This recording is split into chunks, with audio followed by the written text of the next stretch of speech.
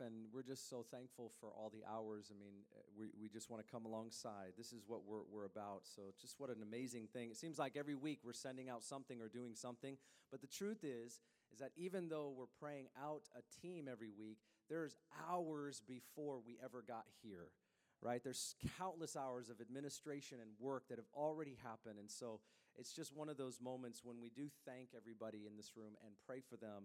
We're really recognizing how much has already been given, and we're praying into the future that those hours are going to equal so much fruit. So amen, and we thank God for all that's happening. Hey, turn in your Bible to Mark chapter 1.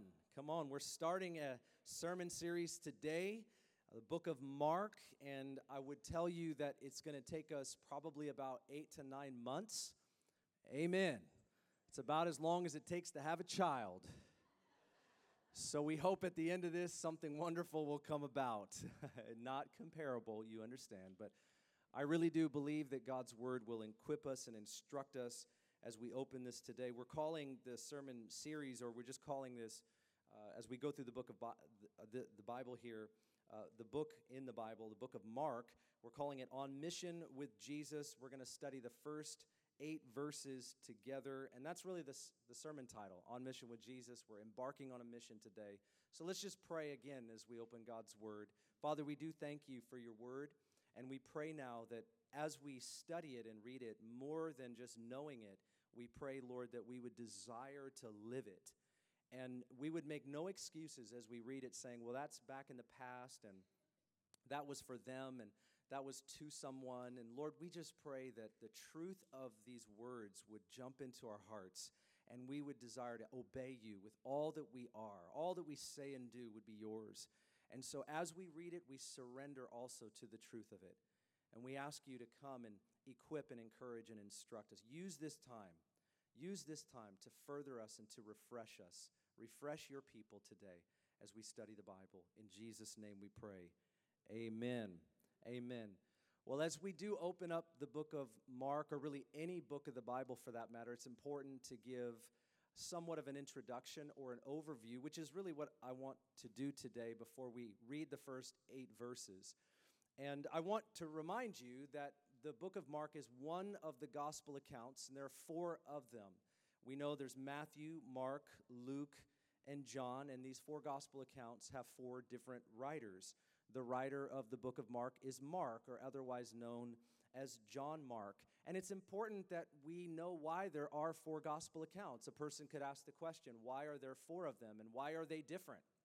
Well, they're not all that much different, but it's important to recognize that when you think about these gospel accounts, that they're all the recordings of the life and the teachings and the ministry of the Lord Jesus Christ from different people's perspective under the inspiration of the Holy Spirit. And while they're all recording the same event, the details are obvious because they all are sharing it from their perspective. It'd be very similar today that if somebody over here pulled out their phone and somebody in this section and this section and that section, everybody pulled out their phone and began to take a video recording, a 5-minute clip of this service. And you just move your camera around and you capture different people and you capture different aspects from a different vantage point. And if you take all 5 of those clips and you put them together, there's going to be different parts from each clip. But if you put them together, you have a full picture of the same event. And that's actually what it's like when you think of Matthew, Mark, Luke, and John. It's really the same event. It's a recording of the same things, but it's from a different vantage point. And there are some details that would differ, or Mark is an expedited gospel account, is the way I would put it. And so when we look at the book of Mark, we need to know that it's one of the synoptic gospels. The synoptic gospels are Matthew, Mark, and Luke, and they're about 75 to 80% the same. Now, Mark is a little bit different, as they all are, because it's written from a different author's perspective. But the book of John is almost 85% different, because he picks up a part of the story or a part of the account and brings to us many things that are not written in the other gospel accounts. We know the writer of the gospel is Mark, but in the scriptures, sometimes you'll read his name as John Mark because you have his Hebrew name and then his also given name that is translated in Greek, and now we have it in English. But Mark was a cousin of Barnabas. We know that from Colossians chapter 4 and verse 10. And he accompanied Barnabas and Paul on their first missionary journey. We see that in Acts chapter 12. He had a dispute at some point with the Apostle Paul, and then they were restored back to relationship. So Mark is somebody that's well known in the Bible. He's not a guy that we've never heard of. He's not a guy that isn't recorded. He's a person that we know of, but he's not an apostle, and he was not an eyewitness of the Lord Jesus. And so we see in church history, there's at least 3 significant church historians that tell us that Mark was an interpreter for the Apostle Peter. And so Peter's the primary or even the sole resource for him writing this account, since he wasn't there and he wasn't an apostle or an eyewitness. Sometimes people will refer to the Gospel of Mark as the Gospel according to Peter, scribed by Mark. Now, some think that Mark was led to the Lord by Peter and discipled by him, because in 1 Peter chapter 5, in verse 13, you read, Peter calls him his son. And this was obviously an affectionate term, and he meant it probably because he discipled him in the faith.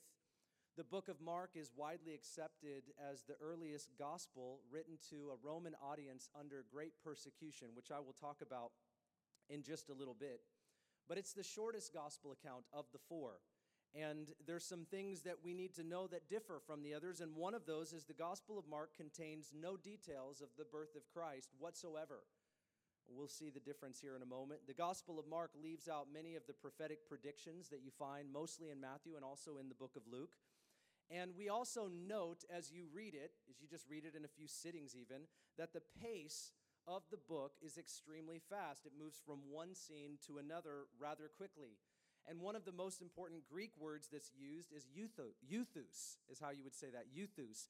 And this word is translated immediately, or it's translated straightway.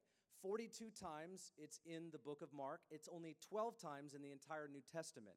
So here when you're reading about the life and the ministry of Jesus, it goes from one scene, and then it says, and immediately they went over to this other place. Well, he didn't just get in the boat and fly. That's not how that works. There was no magic carpet. It's just a scene change. But he moves from one scene to another, and I believe there's a reason for it when you think about who originally was reading the gospel, who originally it was given to.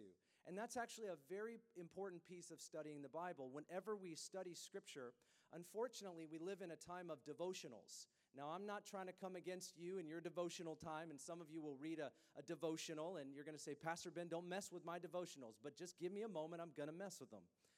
And what happens is when you read a devotional book and it has one passage that it plucks out of a context, sometimes we actually end up misinterpreting it to get something out of it that we need or that we want or that encourages us. The problem with that is it might be a wrong interpretation of that verse. And so the best thing that we can do is we study the Bible. You don't have to be a scholar. You don't have to have a Bible college degree. You just have to have a little bit more time to ask some questions. Who wrote this? Who did they write it to? Why did they write it? What was the framework or the context for which the original reader would be thinking when they read it? And then under the inspiration of the Holy Spirit, we can extrapolate the principles and the truths of what is written there that are timeless, and we can apply them to our lives. But without a proper understanding of context and historicity, it's going to be very difficult for us to get the truth out of it.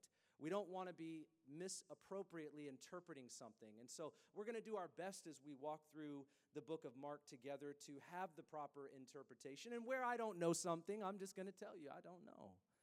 And that's going to happen a few times. I hope you know that, right? One time a person said to me, well, we don't want to know that our pastor doesn't know. Well, I'm going to tell you up front, sometimes your pastor doesn't know. That's just the way it is. I don't know. I think, is there a church out there where a pastor knows everything? Okay, all right. So I just wasn't sure. I was because the comment, came that is sort of, that might be the indication there. When it comes to writing style, I sort of look at the Gospels this way. I think Matthew is sort of like a theologian.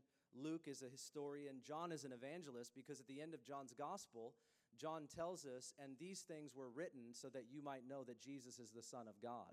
Here he is an evangelist, and clearly he's connecting the deity of Christ to all of the stories and the entire account of Jesus' life and ministry. But when you look at Mark, he reminds me of a journalist.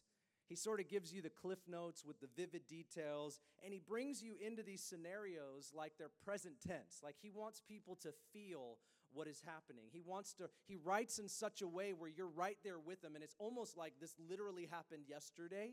It's sort of how you feel. In fact, I was reflecting on my teaching of the Bible for the time that I've been in vocational ministry, and I was thinking about how so many of the stories of Jesus I teach from the book of Mark, and I didn't realize it until I really sat down and started studying over the last 2 months this book, and I thought, man, I think this guy is like my pace, and I resonate with his style because that's sort of how I feel.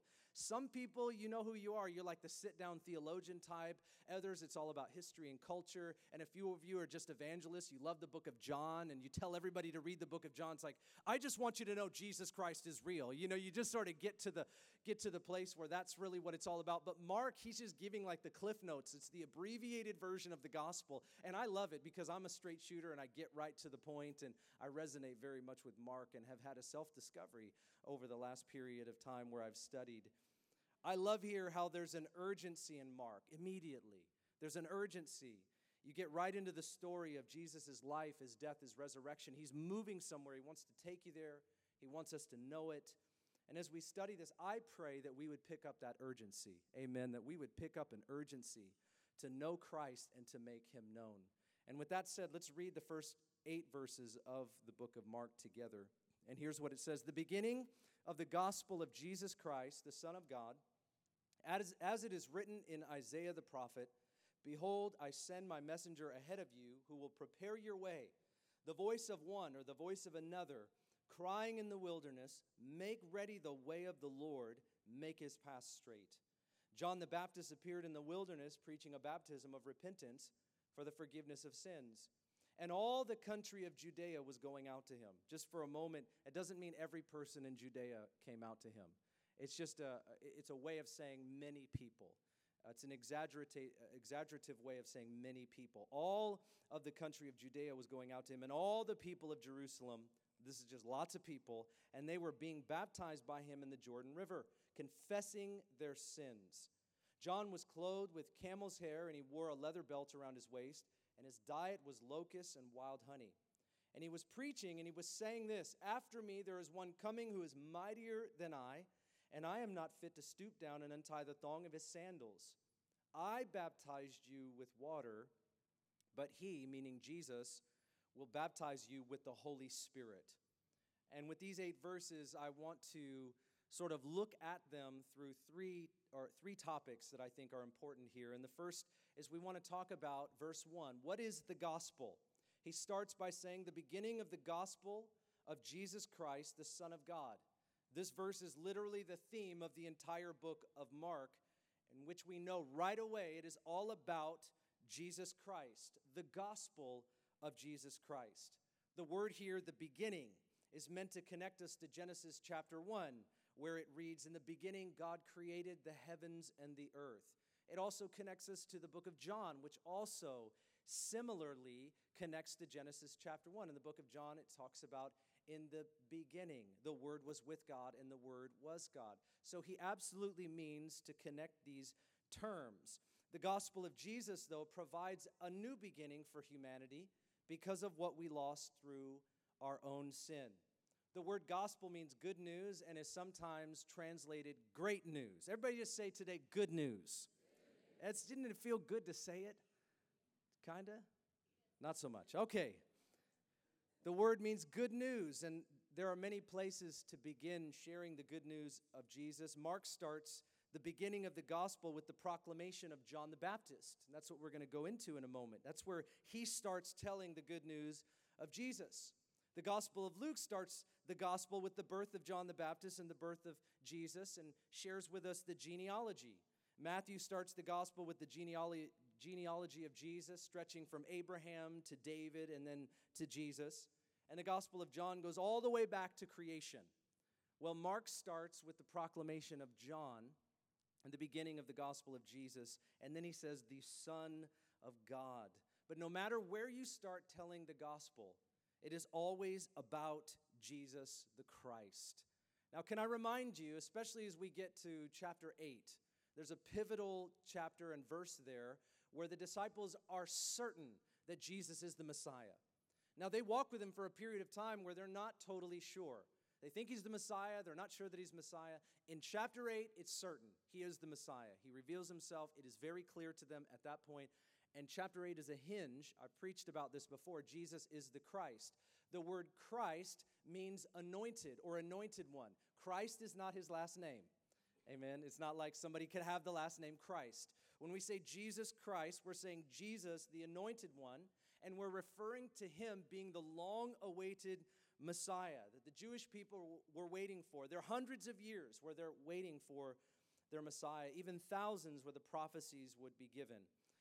This gospel is about Jesus the Christ. Mark intended to proclaim the gospel already known and experienced by the Roman believers, and he wanted to root the gospel in the life and the teachings of Jesus.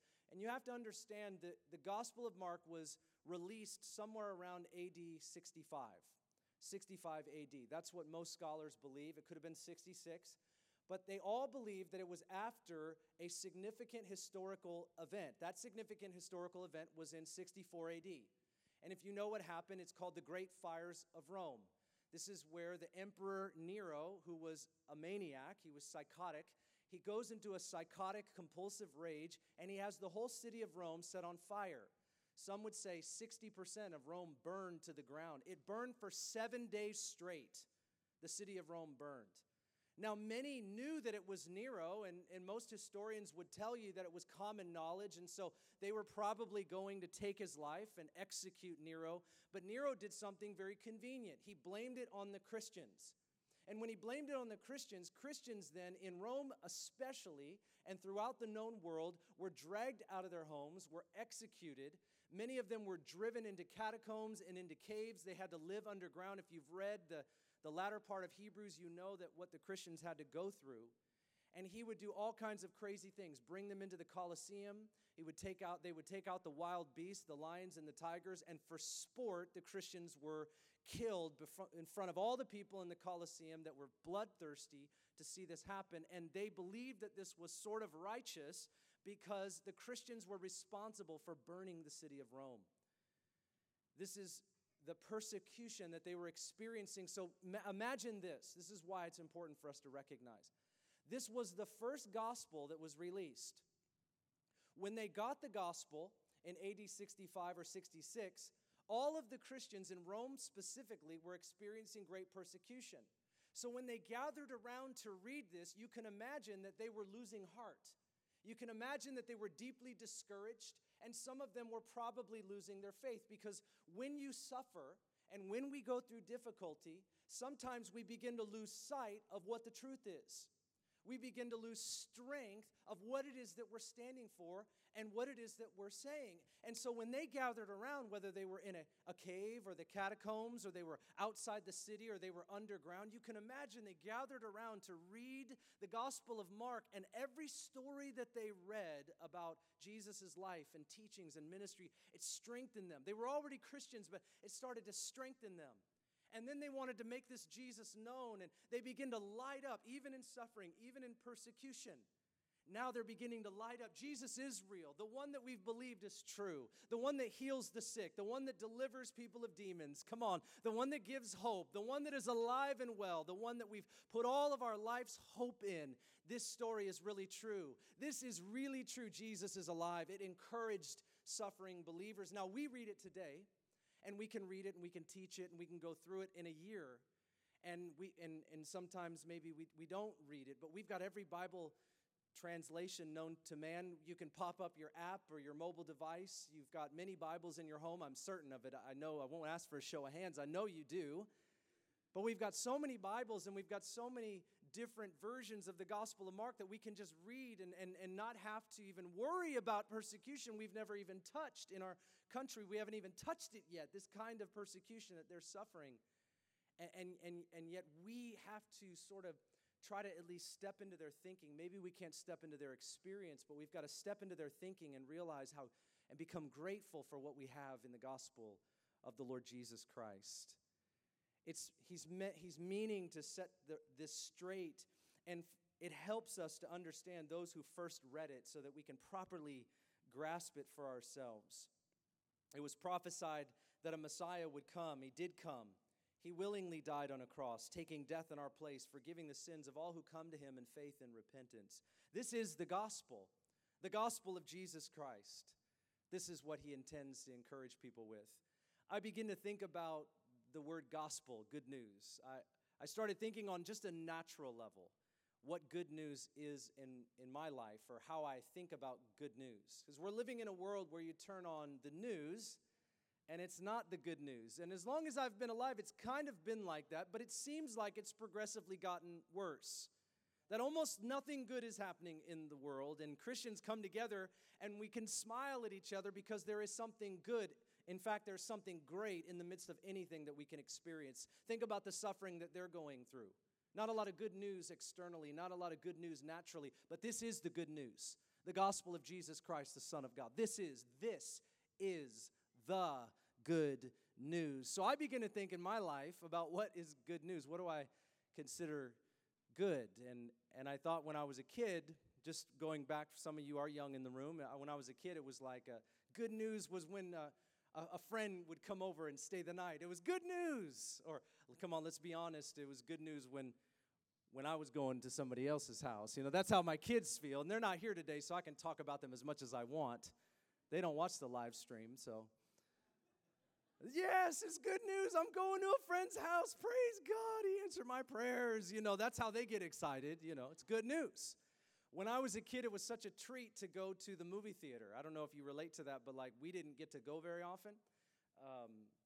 Some did, but when we went, and it cost, it was a little more affordable, we would go. We were so excited. It was good news. We're going to the movie theater. Man, we get to go see Teenage Mutant Ninja Turtles. Did anybody else see I'm only 41, so that was a big deal. We got to go see Vanilla Ice and Teenage Mutant Ninja Turtles. You had to be about a certain age, Some of you would know because you took your kids, and they're about my age. But I remember I was going to get the Juju fruits, and the popcorn was $100 that you spill everywhere. Who cares? Get free fill-ups, It's like $100 now. It's a pound of flesh and your firstborn. I mean, it's really expensive today. You don't know even, do we even go to the movie theaters anymore? I told my kids, that ship has sailed, man. We bought a 65-inch LED screen. That is your movie theater. That's all you get, right? We went to Trader Joe's. We got you some honey pretzels. You get a sparkling water. You can sit back in the recliner. There's your movie theater. God bless you. Every now and again, we're at church, and we just look up at the big screen and go, look, it's a movie theater.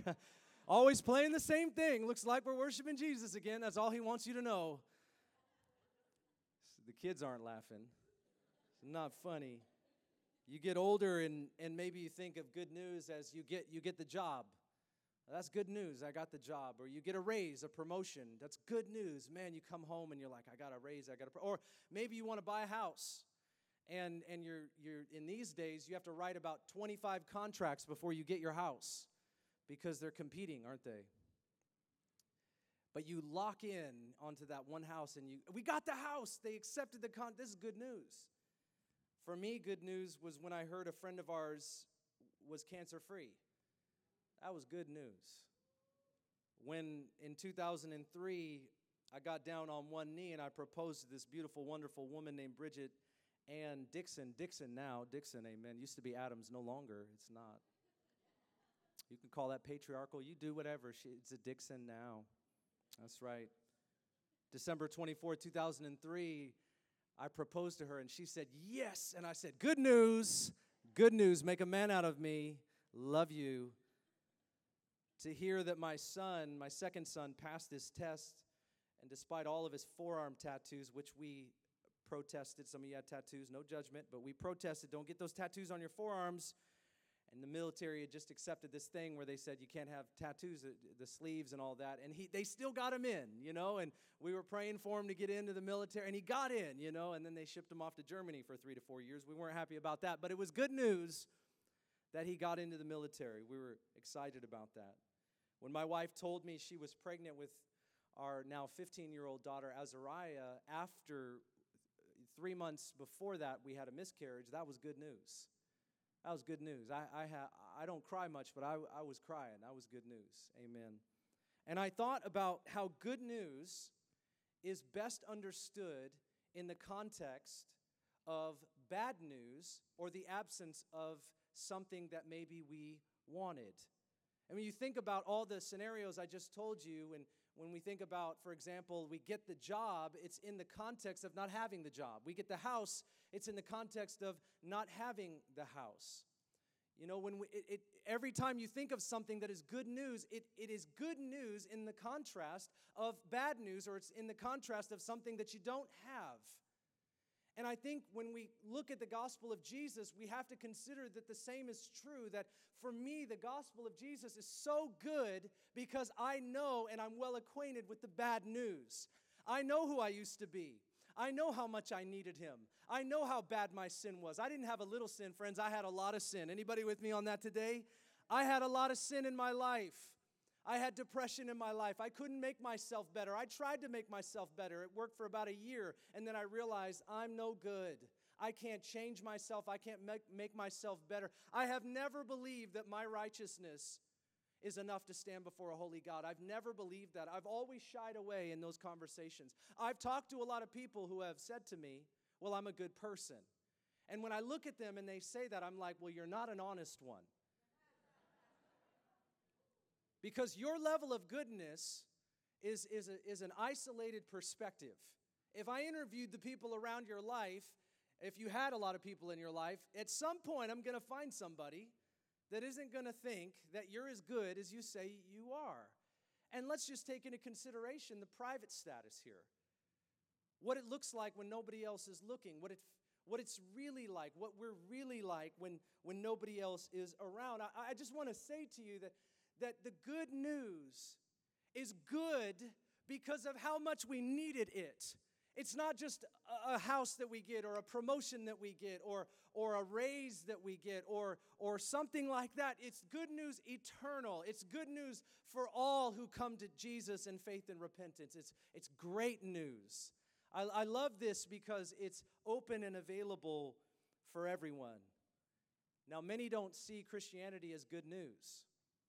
You talk to people out here in the world and you start to talk to them about Jesus.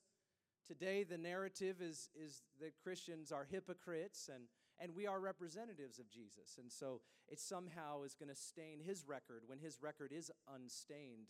He is a perfect one. But when you ask people if Jesus is good news or Christianity is good news, they won't often say yes, many that are unbelievers. But we know that those who represent Jesus have not done so in a way that shows how good he really is. We are imperfect representatives of the Lord Jesus.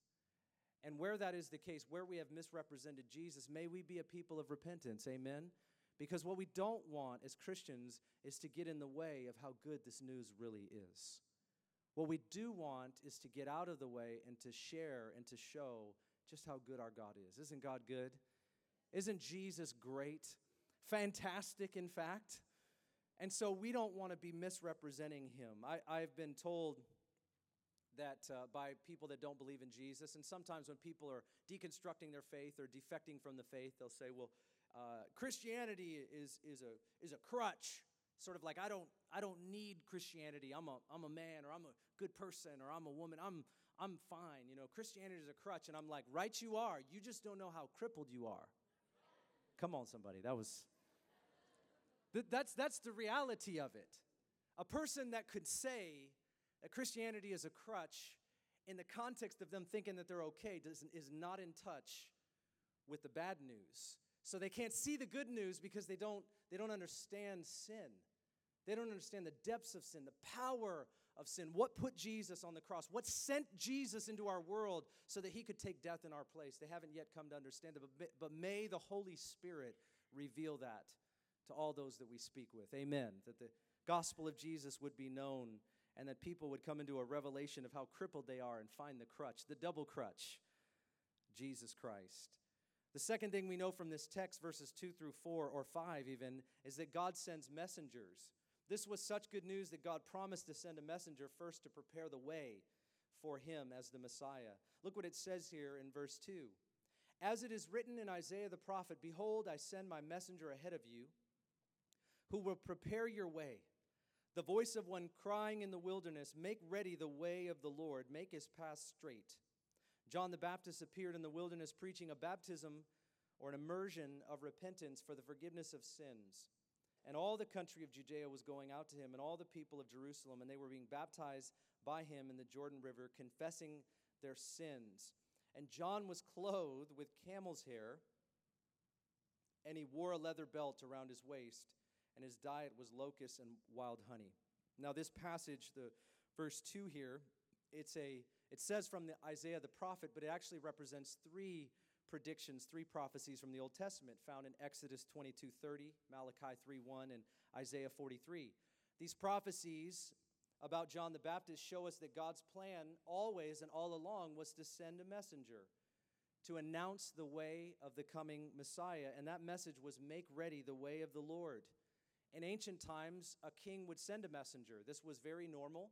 They would send a messenger before the king would arrive to announce his arrival. There is one coming after me. John's role as a messenger, and he was a messenger, that was his role, was to announce the arrival of the coming king and to prepare the way. And one of the things that he said in order to do that was repent. Now, John was dressed in camel's hair and a leather belt. And I think that's a very interesting thing. It's sort of indicative of how people saw Elijah, very rugged, very hairy man. And we could talk about that for a moment. But the reality is that I don't know what camel's hair looks like, but I don't wear it. And I haven't personally seen it. Maybe I have, but I don't remember. It's not a memento that I have in my office. Now, I'm going to say this, and somebody's going to bring me a coat with camel's hair. It seems like every time I say a comment like that, I end up with something. You know, Pastor Ben, here you go. So I love you, and somebody just wrote that down, and you're going to buy me a coat. I'm not going to wear it on stage, though. But what it tells me about John the Baptist is that John, while he didn't dress for success, he had the anointing of the Holy Spirit. Now, you think about this. Maybe Judea is 20 miles out from where all these people are. The Jordan River's 20 miles out, 15 miles out from where the people came from. 15 to 20 miles out. They don't have cars. They walk. The people walk. Thousands of people walked to the Jordan River to listen to a man who did not have a microphone, to listen to a man that was not dressed for success. All John had was the anointing. John was a messenger. A messenger carries a message. It isn't about them. It isn't about what they look like, obviously, from John's picture here. It isn't about their style. It's not about their preference. It's about their message. They're called to carry the message, prepare the way of the Lord. It doesn't matter what they are. It doesn't matter what they're like. It doesn't matter their personality. It doesn't matter what they dress like. What matters is if they're carrying the right message. Are you saying what you're supposed to say? That's what matters. And John here is saying what he's supposed to say. All these people are coming out to see him. A man preaching this under the anointing of the Spirit. Repent for the forgiveness of your sins. Come on down to the river. Come on down. Come on down to the river and get right with God. He's coming. The kingdom of God is at hand. He is coming. Repent. This message, when you think about it, is not the message that you always hear. Repentance can be sometimes misunderstood in the mouth of an angry preacher. And the presentation or the messenger can often get that wrong and misrepresent what's being said. May that not be the case for all of us, but the reality is that the message is what God wants it to be, is what God gives for it to be. As they come out, he's preaching. Thousands are hearing him. And the ones that are hearing him, many are on the bank and they're just judging. But there's so many that are streaming down into the Jordan River, baptize me. This was an offensive message that he was preaching. He's preaching to the Jew. The Jew would be offended. Why would you tell me to get right with God in the way that you're suggesting? We have a way to do that. We go to the temple. We come before the priest. We bring the sacrifice. You're telling me to repent and to do so in this new prescribed way? It would be very offensive. But Jews were coming down and they were getting baptized. And they were confessing their sins publicly. And there were people, Pharisees and leaders, rulers, religious rulers were standing on the bank like this, wondering what in the world is going on. There were Roman guards that were standing on the bank watching. Is this a revolution? What is happening right now? Who is this crazy cameled hair leather belt man that's got locusts kind of coming out of his mouth, Who is this man preaching like this? I'll tell you what, he had an anointing that was undeniable. And as the Church of Jesus Christ, what we want, friends, we want the anointing in every way back in the church, back in our hearts, back in our mouths. Wherever we've lost it or wherever we don't have it, we pray for that anointing. Sometimes today, and I'm not here to bash anybody or anything, but I seriously considered this.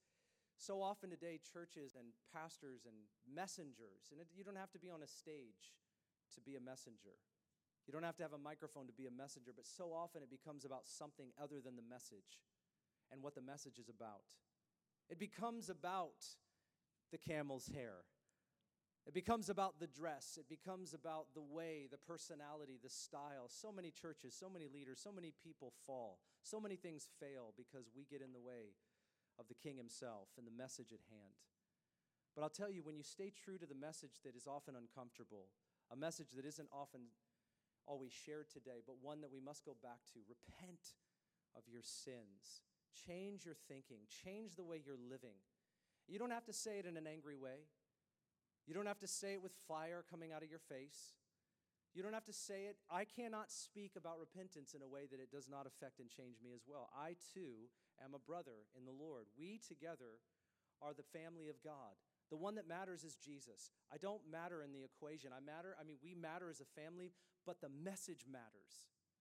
Not the messenger. The message matters. Get the message right. Amen. Get the message right. When you read your Bible, make sure you're reading what it means and what it says. Not just what we want it to say. Sometimes the truth of God will comfort us. Isn't that true? Sometimes the truth of God will confront us. But John the Baptist, he preached repentance of sin, and he died for that message. Do you know that he confronted King Herod, and he told him to repent for divorcing his wife and marrying his niece? And it would be later on that his head was literally taken for that reason. John was a man who was a messenger. He preached a message even to his own death. He was a man that stayed faithful to the message. Sometimes churches don't last or make it because they don't stay faithful to the message, and the messenger becomes more important. That can never happen. Amen? And the same is for all of us. I would tell you this, to be a messenger of the Lord, what you need is the anointing. And as far as I can tell, when I read Scripture, if you have the Holy Spirit, you have the anointing of God. Some of us might say, well, I'm not a messenger or a preacher of this. Doesn't matter. We all carry the same message, the glorious gospel of Jesus Christ, the Son of the living God. We speak of him and his goodness. We talk about the good news, but it's always in context of the bad news. You cannot stay in your sins and understand the good news properly. Isn't that the truth?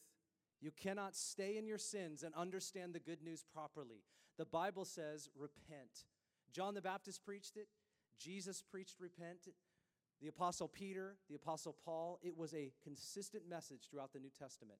You cannot just believe in Jesus with your head and with your mind. You have to repent from your sins. We have to repent of our way of thinking and our way of life and our way of doing things. And we have to submit to the lordship of Jesus. It's his way of thinking. It's his way of doing things. We now subscribe to all of where he is going and what he is doing. Sometimes people will believe in their mind, but they will not repent. And when we don't repent, we will believe in Jesus and follow ourselves. And that's a scary thing, isn't it? It's a scary thing. God uses messengers to prepare people for Jesus. He will use you.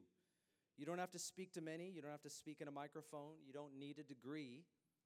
You don't need an audience. We need the anointing. And we must pray for the anointing again. Amen. I don't know what the scene must have looked like with John the Baptist. But man, I long for that anointing. Where the messenger didn't matter, but the message was everything. I long for that anointing. The last thing I'll say to you today is there are two baptisms. And we're going to talk more about this the following weeks. Because it is very important that we understand the word baptism. And that there are more than one.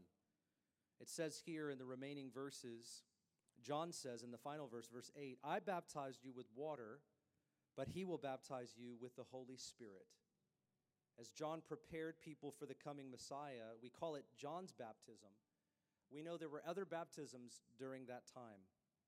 For example, when a non-Jewish person wanted to join the Jewish faith, they were required to undergo a proselyte baptism. And there were 3 things that were required to do that. You had to bring a sacrifice. If you were a male, you had to be circumcised. And you had to be baptized before 3 witnesses. And as you did that, it was a baptism that was self-administered in what's called a mikvah. Half of that was underground. And you had to go down into the mikvah. If you go to Israel, you'll see one. You had to go down underground, self-administer an immersion in water, a baptism of sorts, and you had to confess the God of Israel, Yahweh God. And this was a non-Jewish person becoming part of the Jewish faith. So the Jew would see what John was doing. He was now baptizing people in the Jordan River for the forgiveness of their sins. This was offensive. John was offensive. His presentation was offensive. His baptism was offensive. But this would actually bring about the goal of the forgiveness of sins, and it begins what we understand as Christian baptism. When we baptize people in water, it's an outward sign of an inward reality, and as we do it, we identify with Christ's death as we go under the water, and we're identifying with Christ being raised as we come out. We're buried with Christ in his death, and we're raised to new life. When we are baptized in water, it is an obedience to Jesus. And friends, I want to say to you today, it is more than just a ritual. It is more than just a good thing that we ought to do. It is more than just something Christians do because it's really important in the Christian tradition. There is something spiritual that is attached to baptism.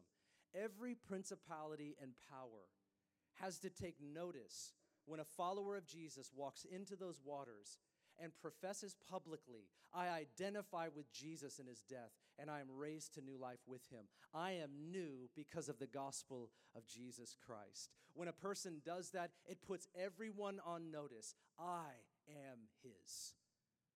This is water baptism, but this is not the only baptism. There is also what John says, the baptism with the Holy Spirit.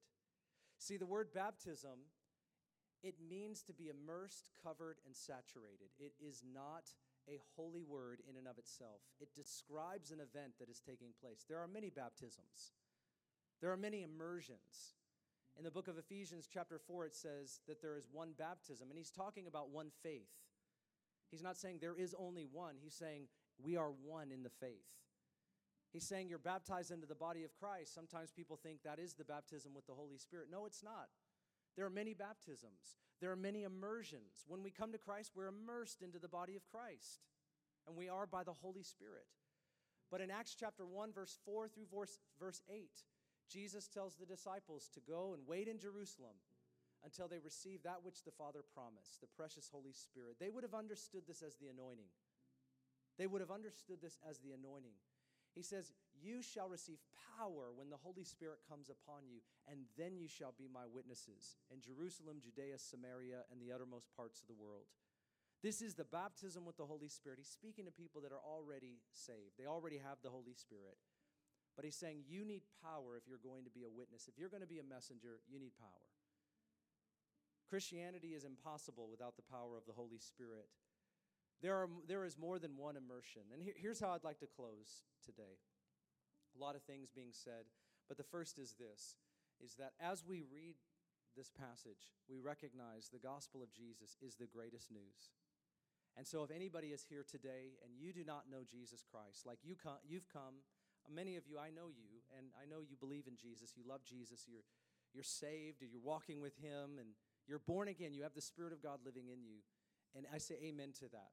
But if you're here and you don't believe in Jesus, or you're not sure, or you haven't given your life to Jesus, and if I ask you straightforwardly, do you believe in Jesus? Have you given him your life? Have you repented of your sins? You say, what does that mean? Have you repented of following your way, and have you said, I'm following his way? I'm abandoning myself to following the way of Christ. It's him or it's nothing. Have you done that? Because the good news, can only be understood when we abandon all that the bad news is attached to. We've got to let go of our life and give it to him. And when we do that, man, we are full of joy. Joy inexpressible, unspeakable. That's where the good news is experienced, understood, and often shared. If you haven't repented, or maybe today you need to freshly repent of your way, not just saying maybe have you done wrong this week, everybody has. But are you following your way and not his way? Say, I'm a Christian, I believe in him, but have you turned your life over to him completely? If you haven't done that today, I want to give you an opportunity to do that, and here's how we will do that. After the service, I want you to come up. I want you to walk from wherever you are. I want you to walk all the way up after everybody is dismissed. I want you to do that. Come and pray. There's nothing more important than you coming up and praying with one of us to give Jesus your life, to repent of your sin. Nothing is more important today, nothing, than you doing that. And the second is this.